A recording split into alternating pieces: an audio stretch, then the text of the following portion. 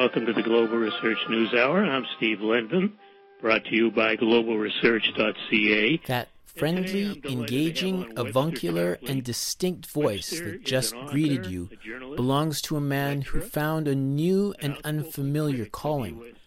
Even though he has lived a full life, going to Harvard, serving in the U.S. military for 2 years, securing an MBA from the Wharton School at the University of Pennsylvania, and then working as a marketing research analyst for 7 years before then working in business for more than 3 decades, the bright lights of news and political analysis erupted a few years after the lights in a person's life are supposed to be fading in their retirement years.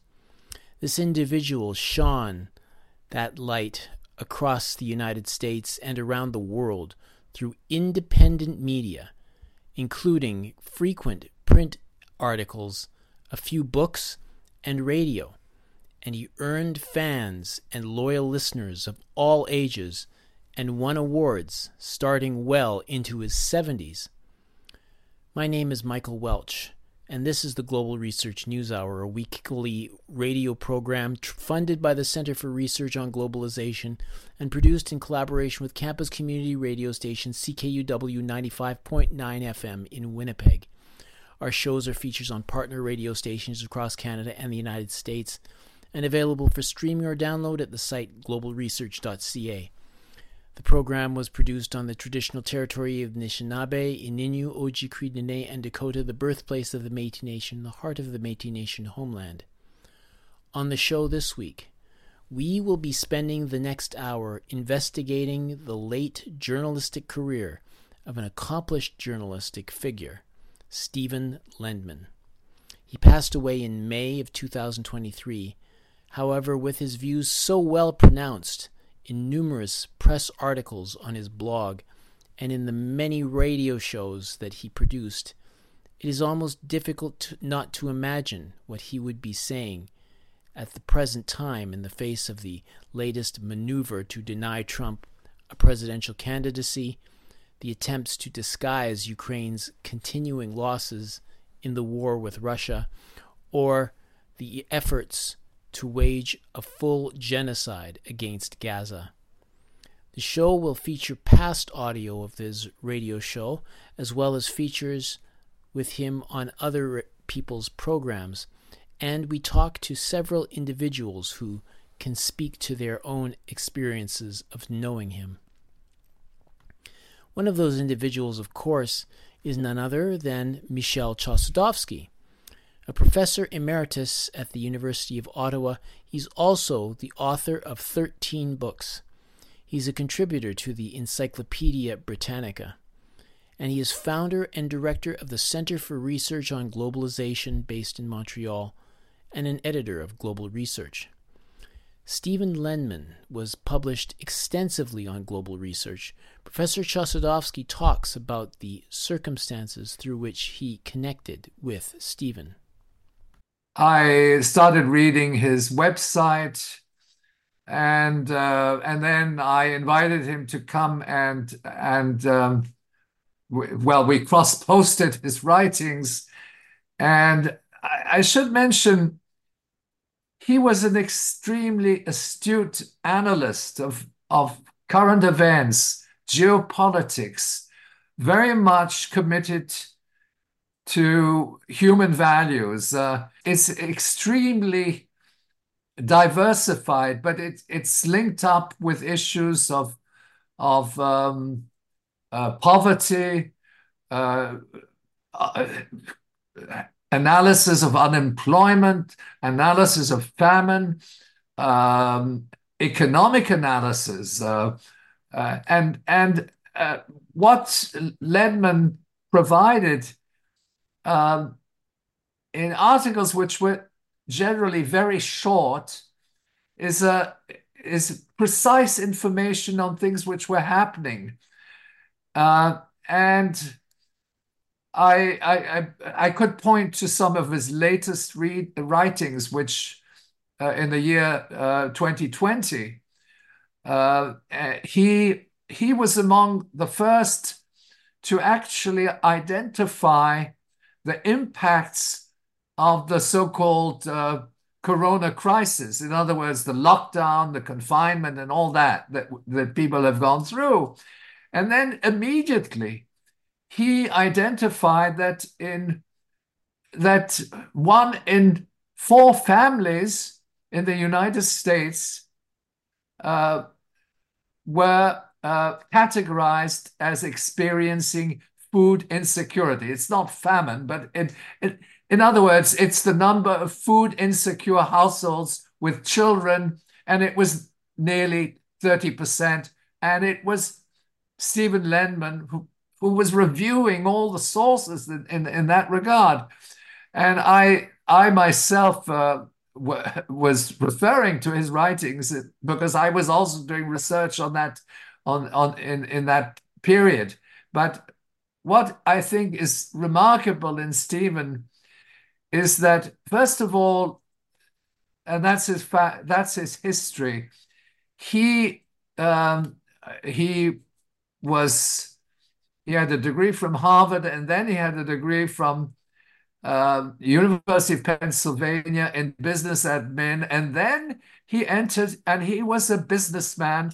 He had a family. There was a family of a company which he managed, and it was only in the latter part of his life that he started writing extensively and researching extensively.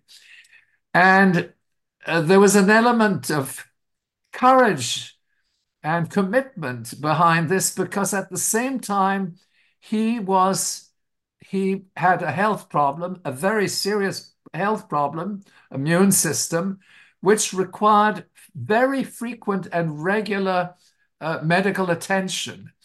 And in essence, he was very much confined he was living alone. He would go to see his doctor a couple of times a week. And then I was in touch with him, and he, of course, he shared the fact that he that he had impediments to actually doing this writing. But in fact, he said that it was his commitment to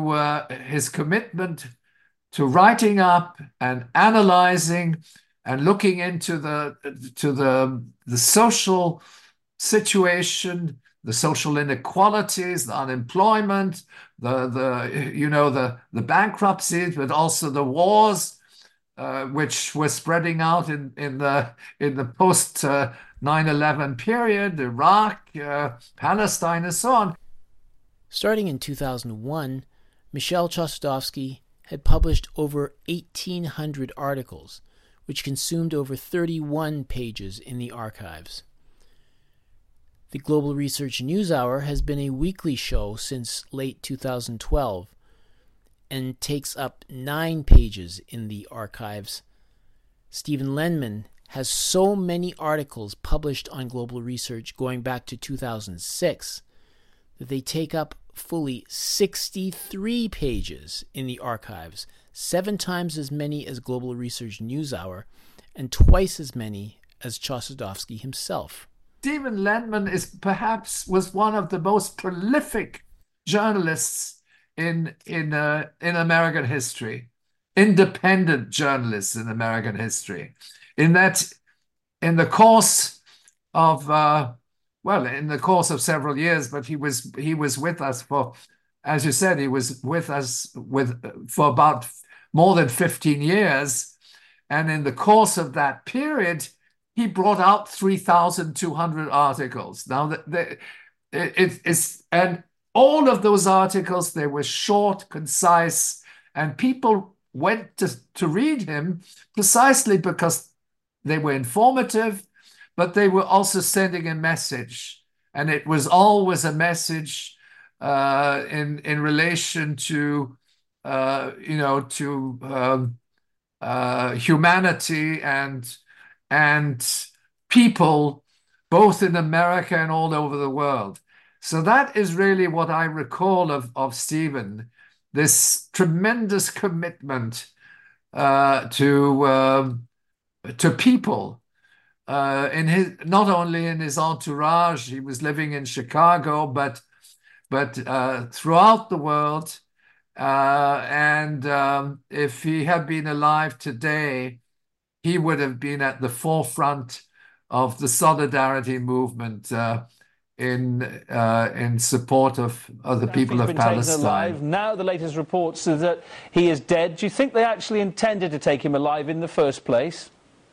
Well, I am very skeptical of every so-called official report, Kevin, whether it's from the NTC, whether it's from Washington, any of the other. He also has been interviewed by people from RT, from Press TV, and all the independent outlets. What do you think drew knowledge of him to their attention? Was it the things he was posting online, like any particular issues, or was it just his presence as speaking out as an independent journalist? What do you think was behind that? Well, I think that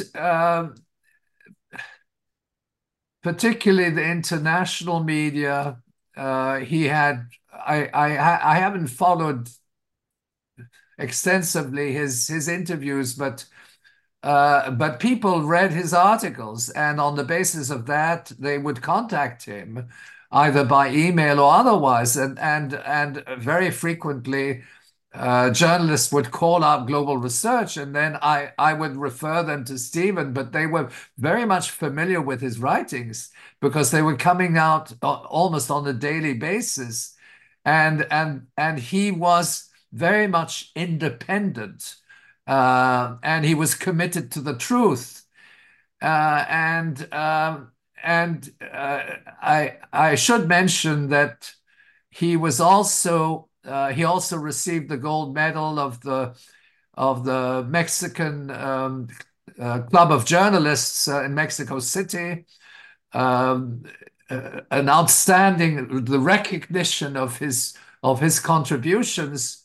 And I recall when he went, he actually, even despite his health conditions, he went down to Mexico, and he received the medal from the Mexican Press Club, which also had a commitment to real journalism, independent journalism.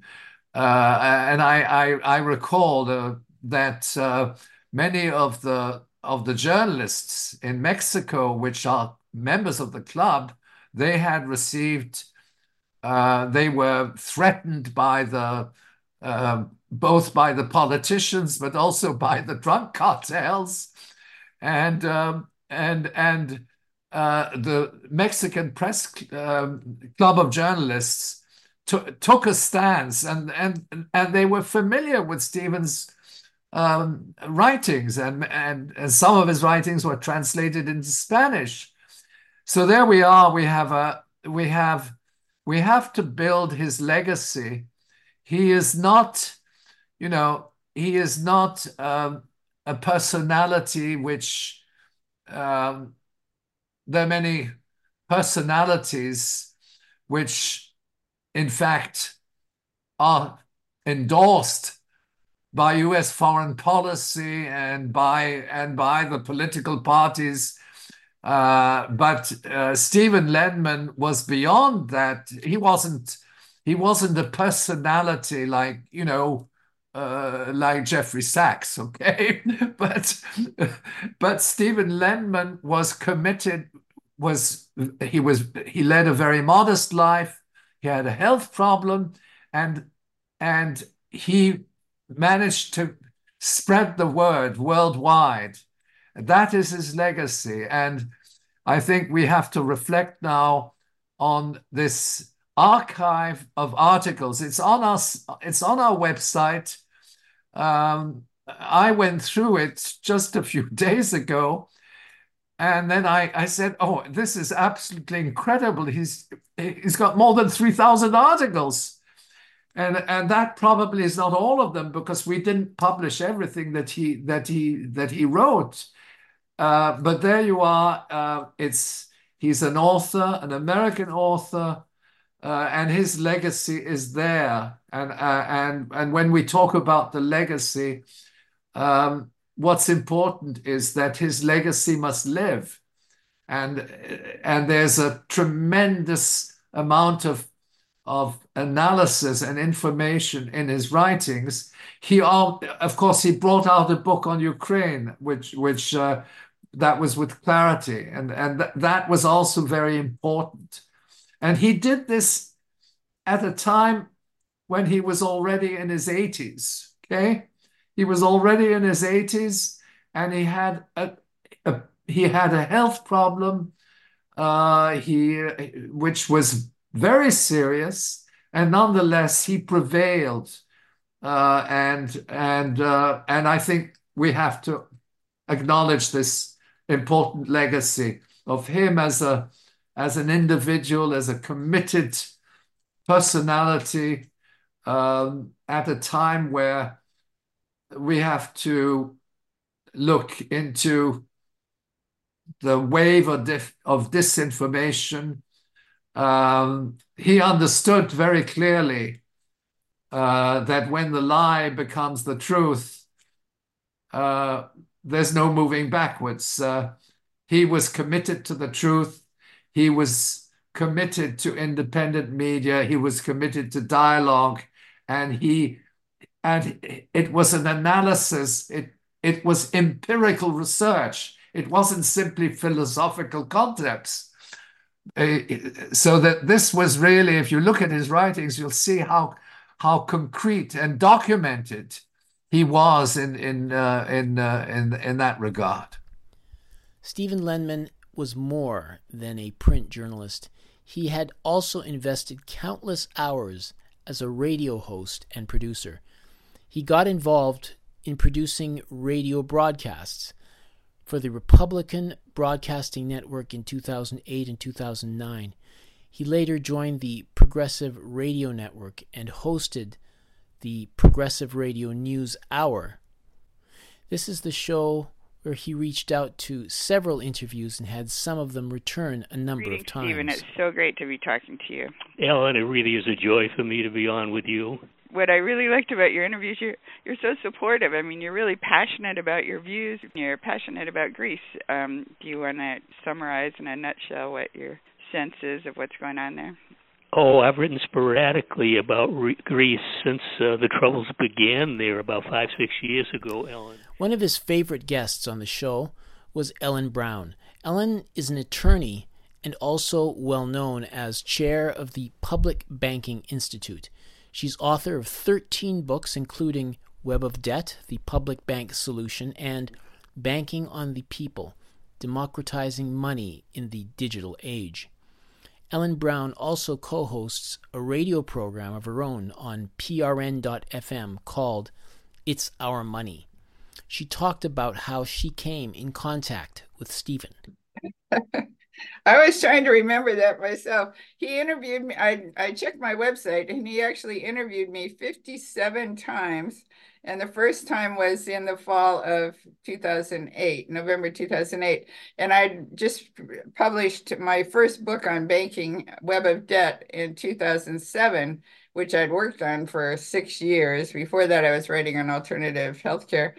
And so he interviewed me like once a month for the next 5 years or so. And then in the spring of 2009, he did a 6-part series on Web of Debt, which was quite lengthy. I mean, he went into a lot of detail. I guess he must have just taken notes as he read or something. But anyway, it was all very supportive and very nice. And at that time, I was terrified of public speaking. I mean, all my life I've been terrified of it. I consider myself a writer, not a speaker. If you write, you just pull material out of different sources and put your own take on it. And, I mean, you've got your material in front of you. But for speaking on a talk show, I never knew if I would, what I knew. You don't know what you're going to remember until you open your mouth and it comes out. So it's like walking a tightrope, because if I looked down, I'd start to panic, and then I'd forget what I was saying, so I, just focus on the goal. But so Stephen was like really supportive in talk shows where he would do half the talking, and he would ask very supportive, say very flattering things, and ask very supportive things. And it was like um, it was never contradictory. It was always sort of like we're working together to figure out some great global problem. So he was a great bolster of my own confidence in public speaking and in the whole thing, writing everything. So we interviewed him 3 times. And I know the last time I contacted him for an interview, he said he just didn't, just couldn't do it anymore. He wasn't feeling well. He was sick for a number of years, and he lived to be 89. So that was pretty good that he kept writing all that time, kept writing articles, but he did switch from writing about financial things to more geopolitical things. So it wasn't really my line anyway, but I was quite impressed that he managed to keep busy while he wasn't feeling good and while he was getting, on in years. So anyway, I think he was a great man. He's very intelligent. He was educated at Harvard, and a great activist, and wasn't afraid to speak his mind. I mean, he said things that I would be afraid to say in public. But anyway, he said it like he saw it, and he had some pretty penetrating insights on things. Did he have a role in actually encouraging you to host your own show? Well, only in the sense that he gave me the confidence to actually speak rather than just write. And it was actually Gary Null our show is on his PRN, whatever you call it, station. And he wanted more women on as hosts. And so I contacted Walt, who is on our PBI board, and because there was no way I was going to do it alone. But he said, "Oh no, we could do it together." He said, "I'll do the backup stuff." So he does all the technical stuff, but we both do the interviews now. So anyway, it's good. Yeah. Well, what unique qualities did he bring to journalism, do you think? Well, he was a better writer earlier. I know toward the end he was writing sort of choppily, but he wrote 2 books on finance and 2 books on, I think, one on Iraq and one on Ukraine. The 2 on finance were called How Wall Street Fleeces America. I mean, you can see just from the title that he was very outspoken. And Bank Your Occupation was the second one. So he's a very good writer, and he made some very poignant points, very hard-hitting points, I guess, direct. He was a direct speaker. And what are his unique abilities as a person? Well, for me, I just felt he was so intelligent and supportive, and a very good speaker, and just a very kind man, a very good man. Hmm. Do you have a favorite memory of him? I mean, now that he's gone, is there a memory that sticks out in your mind that you look at back to that this embellishes all of these qualities, or some of them? Well, I just remember generally being interviewed by him, and that it was a really supportive and good experience. Okay. Well, what else would you like to add that truly capture his life, his vision, and his legacy? Well, I I just think he was a great activist. He was a great role model for getting out there and expressing what you believe and doing what you can to change things. He was, it was like, it's too bad he's passed away, but you wouldn't want to wish someone who wasn't feeling well to, 89 is a very, very good age to live to. It's 10 Yeah. years longer than my dad lived. So anyway, I think he's probably still up there watching and intervening. Welcome to PRN's Progressive Radio News Hour. I'm Steve Lendman. Good to have Ellen Brown back again. We'll talk about the economy, everything in it that's rotten. I also absolutely have to mention Ellen's newest book, when Ellen comes on. Earlier we talked extensively about Web of Debt, and the natural follow-up to Web of Debt is the public bank solution from austerity to prosperity, and Ellen nails it cold. She tells the story cold. She tells the story the way everybody needs to understand it. And Ellen, you've got a couple of new articles, and maybe I can preface it by a couple of comments that Paul Craig Roberts made in, I believe, his newest article. He was in the heart of the beast, Ellen, back in the 1980s. Treasury officials under Ronald Reagan. How about a Reagan Treasury official talking like this, Ellen? American capitalism itself is an illusion. All financial markets are rigged, et cetera, et cetera, et cetera, and so on. Well, that's telling it like it is, and Ellen, you should tell it like it is. And your two newest articles that I have, unless you've got something a little newer, Wall Street greed, not too big for a California jury, and the global banking system is rigged, and the FDIC is suing. Well, I say, hit them again harder. Ellen, talk about your newest articles and the fact that we have a rotten, corrupted, corroded system. I mean, it just needs to disintegrate under its own weight. I think maybe if we give it a little push, it's going to happen one of these days.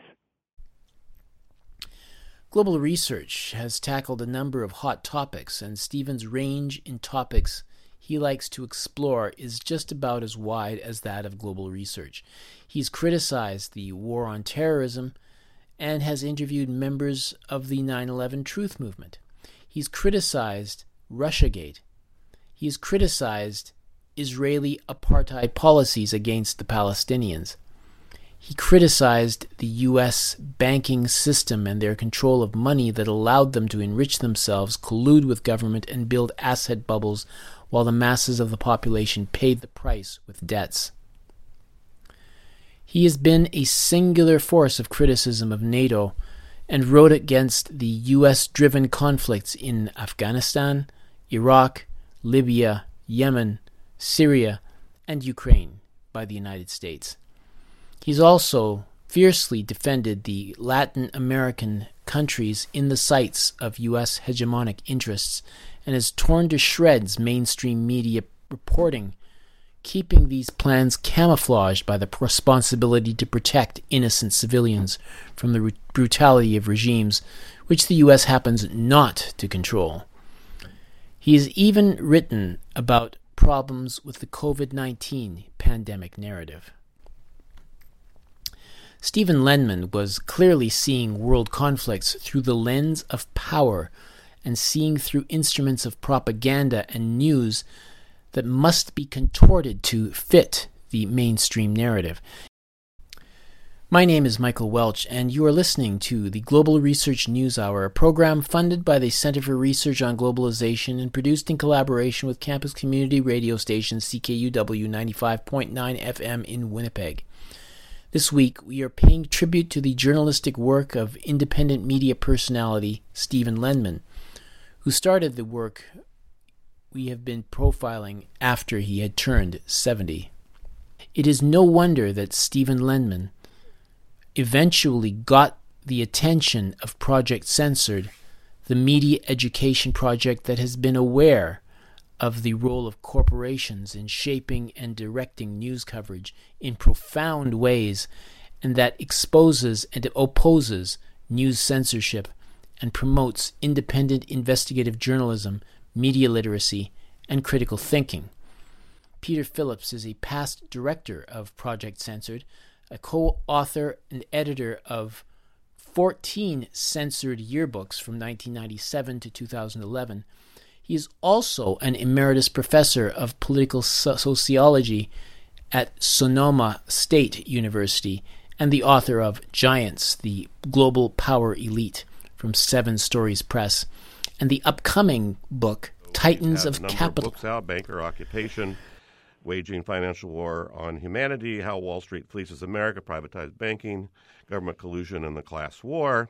and the book that we'll be talking somewhat about today, Flashpoints in Ukraine, How the U.S. Drive for Hegemony Risks World War III. Stephen, welcome. Peter, Mickey, it's really a delight to be on with you. So much to talk about. All these issues, my God. I don't know how I stay calm dealing with these things. Maybe you ask yourselves the same questions. Global Research probably was the first place I saw his writings, and I was publishing there as well. He spoke about how he became familiar with Stephen and about the work that got him acknowledged by Project Censored. We became connected when he won a Project Censored award. It's published in the Censored 2009 book, and his article was in 2008. And the story was on the Security and Prosperity Partnership agreements, which the Bush administration was trying to kind of push through without congressional approval. They ran into some trouble on that. But essentially, the story was about Canada and the U.S. And Mexico agreeing that U.S. troops could be anywhere if it was, had to do with security and fighting terrorism or, the global war on terror. And Stephen, like many of us, realized that was just absolutely a declaration. It was just a movement to empower the U.S. even stronger, using military power worldwide. And he took a strong position against that. Did you all see the Godfather films? Do you remember the scene, and it might have been the second one, where the mafia bosses are sitting around Havana, Cuba on a patio, and there's a birthday cake, and they're slicing up the cake and they're handing out slices? Well, the cake is the big pie of all of the benefits, and the slices are all going to them, and nothing is going to the ordinary people, which are the great majority of us, all of us sitting here today. Well, this is what they want incrementally, and they're getting more and more as they strip away our rights, they destroy our social services, and they need to do this to be able to give the big corporate interests what they want. He was censored story number 2 out of 25, out of thousands, but that was a high ranking in our system. So we have a yearbook from 2009 that he's listed in. Yes. And when we worked with him on the book that he did on Ukraine, so that was kind of pleasant. So we worked together. We went and visited with him in Chicago, which was very pleasant. And I just totally support his work and ideas. He's in many ways, he's a macro political sociologist like I am. And he understood the implications of various things that were happening in society in the context of power, inequality, and capital on money. And so we were very politically compatible. Well, it's very interesting that he established his accolades a decade after retiring from a job as a marketing research analyst. What struck you about him as a journalist and as an individual? Well, I hadn't realized that until I reread his bio, preparing for today, that, he had a long career in kind of marketing and kind of supporting capitalism in many ways, yet he really understood the threats of capitalism, wealth concentration, inequality, power elites, and the transnational capitalist class, that this is not only occurring in the U.S., but it's global. And it impacts everything, including what was going on in Ukraine when he wrote about it. And that's continued, of course, to this day, and developed fully. I mean, he was worried about that Ukraine becoming a war back in 2015, and recognized that was a big threat. And of course, that manifested itself. And the U.S. has been trying to expand global capital by investing in Russia, having a regime change there, That's ongoing. Yeah, you mentioned writing for the book Flashpoint in Ukraine, which he was editing.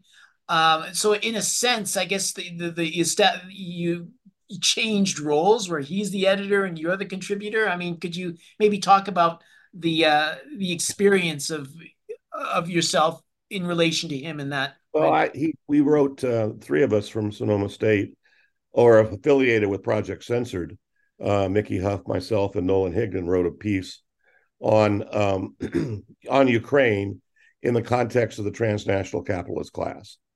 And that I was working on the book Giants, the Global Power Elite, and that focuses on the interconnectedness of elite capitalists through capital management companies in particular, like BlackRock and Goldman Sachs, and many of those that are trillion-dollar investment capital companies. Back then, the top 17 had $49 trillion. Today, the top 10 have $50 trillion. So it's doubled in concentration. And BlackRock, of course, is the number one.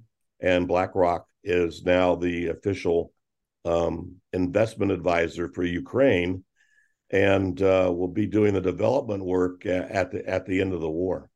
We talked often during that period. We had him on our radio show twice, and he did a really great job with that.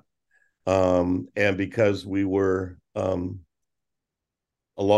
along the same lines, he gave me advice on Giants, and we're writing that. And I think he signed the letter to the global elite that's at the end of Giants' book. And bring that back, and so he will be republished again. At least his name will be, as part of the new book on Titans of Capital. I remember we had a lunch together with he and my wife and I, and there was very little that I can't think of anything that we didn't really understand. I mean, a lot of people don't understand transnational capitalism or the capitalist class worldwide, and Stephen totally had it down. And that to me was probably my strongest and most connected relationship with him. And we visited him in his home. And so I deliberately wanted to do that because I knew that we were extremely politically compatible. And that felt really good to engage in that way. And I was impressed too, because I knew he was 15 years older than me. And he was still going strong, and he felt he had a moral obligation to the people that read his work to continue to produce and to continue to send those messages. And he had the blog online, so I was pretty impressed by that. I mean, he could have just retired and gone off fishing or something, but that was not Stephen. When he passed, I was not aware that he was having the difficulties that he had, but I knew that even up to the last, he continued to write and produce materials that were extremely informative and very valuable. So I read his work all the time, and used it in my understandings of global capitalism and where it was headed. Okay, Peter, I really appreciate your contribution. Thank you very much for contributing. Thank you, Michael. I'm happy to do this. I miss him a lot. I think he was an incredible scholar and an incredible humanitarian.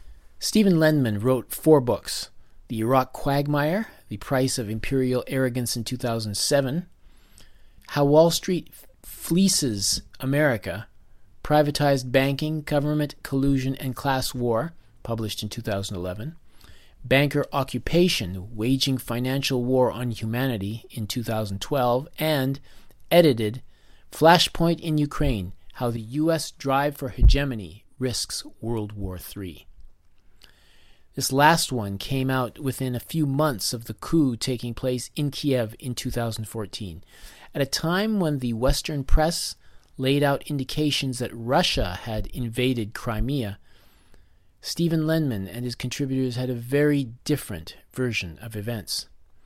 Among the many contributors were 22 respected geopolitical analysts, including Edward Herman, Michael Hudson, John Cozy, Mahdi Darius Nazamroya, Cynthia McKinney, James Petrus, Peter Phillips, John McMurtry, Michael Parenti, Paul Craig Roberts, Jack Rasmus, and of course, Michel Chossudovsky. And there was also Rick Rozoff.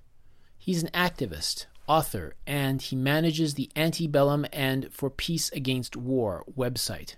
How did you first come in contact with Stephen Lendman? Well, that's a good question. I'm not quite sure how. I wrote to him. I was following his articles, and I can remember now exactly what the circumstances were. It was after the War of 8808, as it was referred to, the war in the South Caucasus when Georgia invaded South Ossetia, resulting in or triggering a war with Russia. And shortly thereafter, I was searching for people who seemed to understand the significance of it. And Lendman was just that man. He wrote a really insightful and incisive analysis of it. And I wrote to him. At that time you could do that. People's email addresses are pretty readily available. And we established contact from there on in, and I would share information with him. And I forget exactly the mechanism through which he eventually invited me to appear on his radio program. But I did so fairly regularly, several times, a good half dozen, maybe more like a dozen. And anyone who's spoken with him, and I imagine anyone who's met him, you couldn't help but developing a real fondness for him, and as well as an admiration for his talents and his commitment. But it was through an email I sent in regard to his analyzing the Georgian-Russian War of 2008 that led to our contact. Well, you said he interviewed you a few times as a host of the Progressive Radio News Hour. What were your thoughts about the questions he asked and about his work as a journalist? Could you say a little more about that? Yeah, he was self-taught as a journalist, as am I. And but what he had to draw upon is clearly decades of reading, of analysis, accumulating knowledge, of fine-tuning or honing down his analytical skills. But he also, and I want to emphasize this as much as anything else, he also brought a great deal of humanity to everything he did. He was a moral person. There are many people on the web who we appreciate because they can bring to us knowledge we didn't have, or present it to us in such a manner that it wouldn't have occurred to us, and so forth. And he could do all of those things and more. But at the same time, he was morally hurt. He was offended by injustice, whether internationally or locally or domestically. It really hurt him that people with power abused people without power. If I could sum up what I gained appreciated of his personality, he wasn't somebody who was for whom international politics or domestic were a sort of avocation or hobby. This for him was a real moral commitment, and people sensed that with him. You were dealing with a genuine article. Sometimes you can't say that, but in his case, is surely the case. Yeah. Well, what were some extra examples of the conflicts that hit him so hard and that he'd write about? I don't know where he didn't do it. And by the way, I want to say that when he challenged power, as he did repeatedly, he did so in a way that reflects, Michel Chossudovsky of Global Research's coining of the term manufacturing dissent. That is, Lendman never towed the line about what he was allowed to say. And without being too controversial, a lot of people who claim to be critics of the system and so forth know how far they can go. And your listeners will know what I'm referring to and can cite examples. But, Lendman never did that.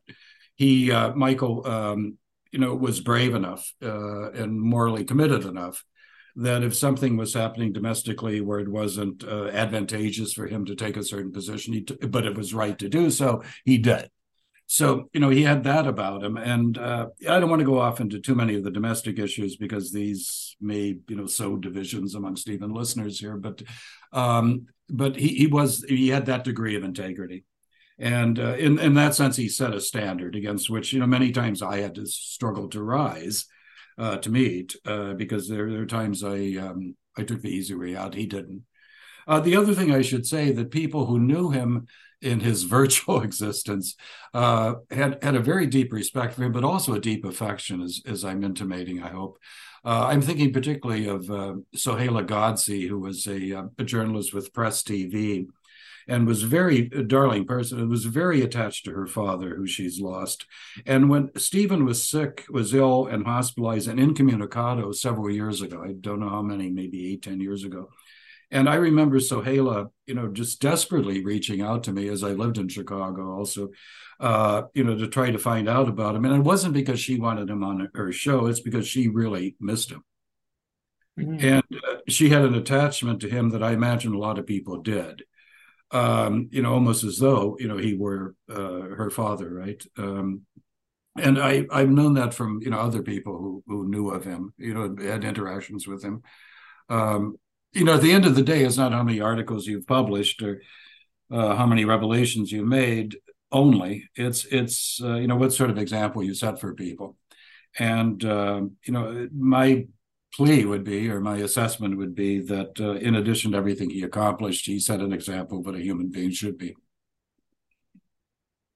You got in touch with him, or he got in touch with you on Flashpoint on Ukraine. Could you ask maybe what was it like to work with him as a contributor? Pure pleasure. I mean, what can you say? He would gently suggest modifications or adjustments or whatever. Never critical, never denigrating.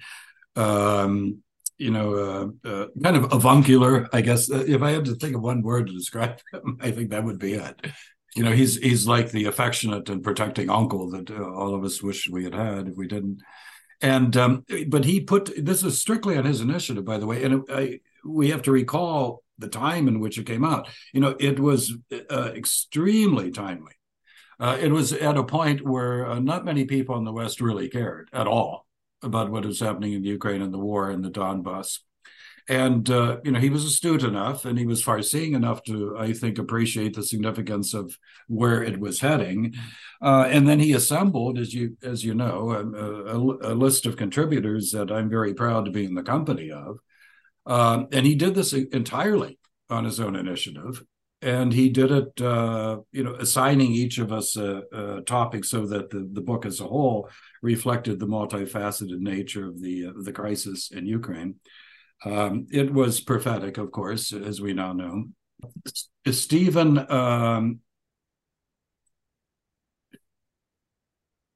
is the person behind this volume. All the credit belongs to him. I'm sure he didn't make a penny from it. If anything, probably shelled out his own money to get the book published. And this was a time. Michael, where you might recall it was next to impossible to generate any interest in the Ukraine situation in the West. I found that to be the case. And, people, I think, downplayed it or ignored it or didn't see its significance or didn't care. Contrary-wise, of course, Stephen, caught the significance, just as he did, in what is arguably a warm-up exercise to the war in Ukraine that I mentioned earlier between Georgia and Russia in 2008, when he was on top of that as well. So he had a very keen eye for what was, a trend or a pattern or something worth paying attention to, because I think he understood the strategic significance and particularly the geostrategic significance of the situation in Ukraine. He was the most down-to-earth, unpretentious fellow. And what I'm really listing off is an inventory of personality characteristics I would like to have. And I saw them in him. And so there was admiration for him on a number of fronts, as I've alluded to. His ability, his knowledge, his communication skills, everything that anyone who knew him more or less superficially would understand. But in my direct interactions with him, which included email communication as well as the radio programs, he was somebody who epitomized or personified the healthier characteristics that people have striven for centuries, right? Not just to be enlightened, but to be concerned, not just to be knowledgeable, but to be ethically committed. I don't want to be grandiose by comparing him to Plato's Socrates, but that would be maybe as close as I could get. It's rather paradoxical that he seemed to wear his heart on his sleeve. I mean, there wasn't anything he would hold back about himself yet. I neither learned very much about his family life, or if I did, I've forgotten, to be honest. But I don't know for a fact, for example, if he'd ever been married or had children. I don't remember that coming up, though it's possible. And he lived in a high-rise building right across from Water Tower Place, for anyone who knows Chicago. It's called the Miracle Mile. I knew that. I knew where he lived. But when he was in the hospital, for example, and people from other countries and the opposite side of the world, in many instances, were asking me, because I lived in Chicago, where he was, how he was doing and so forth. I really didn't know how to find that out. There were no third parties or common acquaintances. And I don't say that he was being, secretive in any way. I suppose the same thing could be said about me. I'm a bachelor. I live alone. And if I were to disappear, I don't know who would be able to tell someone about it. So it just may be circumstance that we didn't know. I don't even know, for example, if he was a native Chicagoan. And a lot of this, I have to confess, it goes back since I knew him in 2008. So it goes back some 15 years.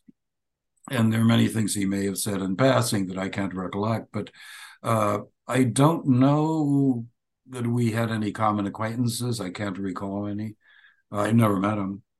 But we spoke either through email or on radio, often enough that I think we know each other pretty well. But otherwise, I've intimated to you that when you complete this, this praiseworthy project, this tribute to him, for which, I thank you very much. He's truly worthy of it. That somehow I wish there were family members and other people who knew him, who could have access to it, because if they didn't know about these facets of his life and his personality, I think that they would be very gratified to learn them. He was one that I looked forward to the interviews. I mean, I knew I was going to have a good time. And I don't mean to make light of serious topics, right? It wasn't like we were speaking casually about unimportant things. But I knew that in the course of talking about sometimes very grave matters, nevertheless, the conversation would be friendly, would be engaged, would be warm. Okay. Flashpoint in Ukraine, along with 2 other books, was published by Clarity Press. This is Stephen Lendman on Project Censored News, explaining the process of putting it together and of his relationship with Clarity Press editorial director Diana Collier. It really began when I asked my Clarity editor, Diana Collier, is Clarity planning to do anything on Ukraine? And I would imagine that the discussion came up because she jumped on the idea right away and just threw it right back at me and said, would you be interested in editing a book on Ukraine? And I said, well, I hadn't thought of editing, but it really is a good idea. We could get together with a lot of fine people like you, Peter, and you, Mickey, and put together a book explaining to people exactly what's going on in Ukraine and why it's important and why it matters. Because if you stop somebody on the street and you mention Ukraine, probably most people's eyes would glaze over. They wouldn't know what Ukraine was. Oh, is that a country? Well, I didn't realize that, let alone where it is or what's going on there. And yet it really is the case where Ukraine is being used as a dagger by America pointed at Russia's heartland, with the danger of serious confrontation between the 2 countries that could either accidentally or on purpose develop into a war. That's why Ukraine is important. Diana Collier had a few kind words to say about Stephen. Stephen Lendman was indefatigable in his pursuit of human justice issues, and due to that and his easily accessible and popular writing style, he attracted a large following. He carried on in sickness and in health, returning to his mission with barely time to catch his breath after a major illness and hospitalization. It seemed like few issues related to both domestic and foreign concerns escaped his penetrating commentary, and he backed that up with unimpeachable references.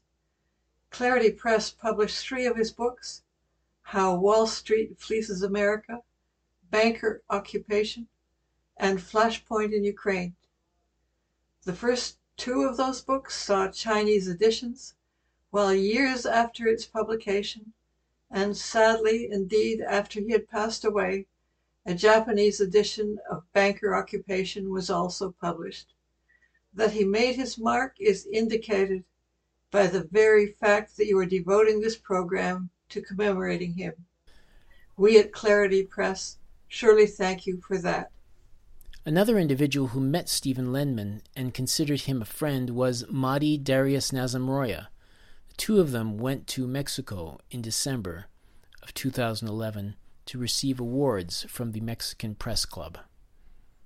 He wrote the following to me earlier this week. In Mexico, we were not at any conference. It was an actual awards ceremony, and actually one of the top award ceremonies for journalism in the Spanish-speaking world. The awards there are similar to what Pulitzers are in the United States for journalists or Hollywood Oscars for actors.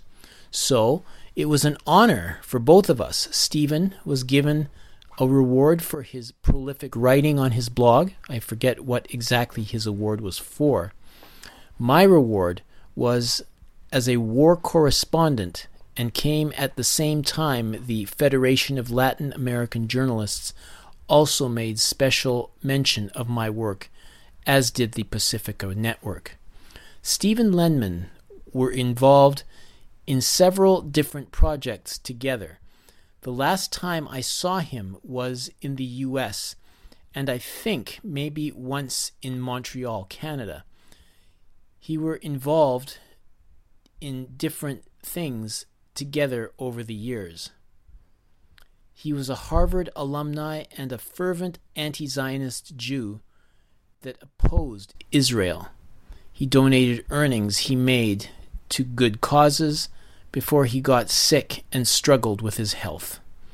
His thirst for justice was very remarkable. People can still read through a treasure trove of his work. It is located on his website at stephenlendman.org. That is it for this humble remembrance of Stephen Lendman's work on the Global Research News Hour, a program funded by the Center for Research on Globalization and produced in collaboration with campus community radio station CKUW 95.9 FM in Winnipeg, on the traditional territory of the Anishinaabe, Ininu, Oji-Cree, Dene, and Dakota, the birthplace of the Métis Nation and the heart of the Métis Nation homeland. The show is available online at globalresearch.ca and at other radio stations across Canada and the United States. Music was the second movement from Beethoven's Ninth Symphony. Various clips came from his radio program and also the Project Censored program. I've been your host, Michael Welch, wishing you a happy holiday season and all the best in 2024.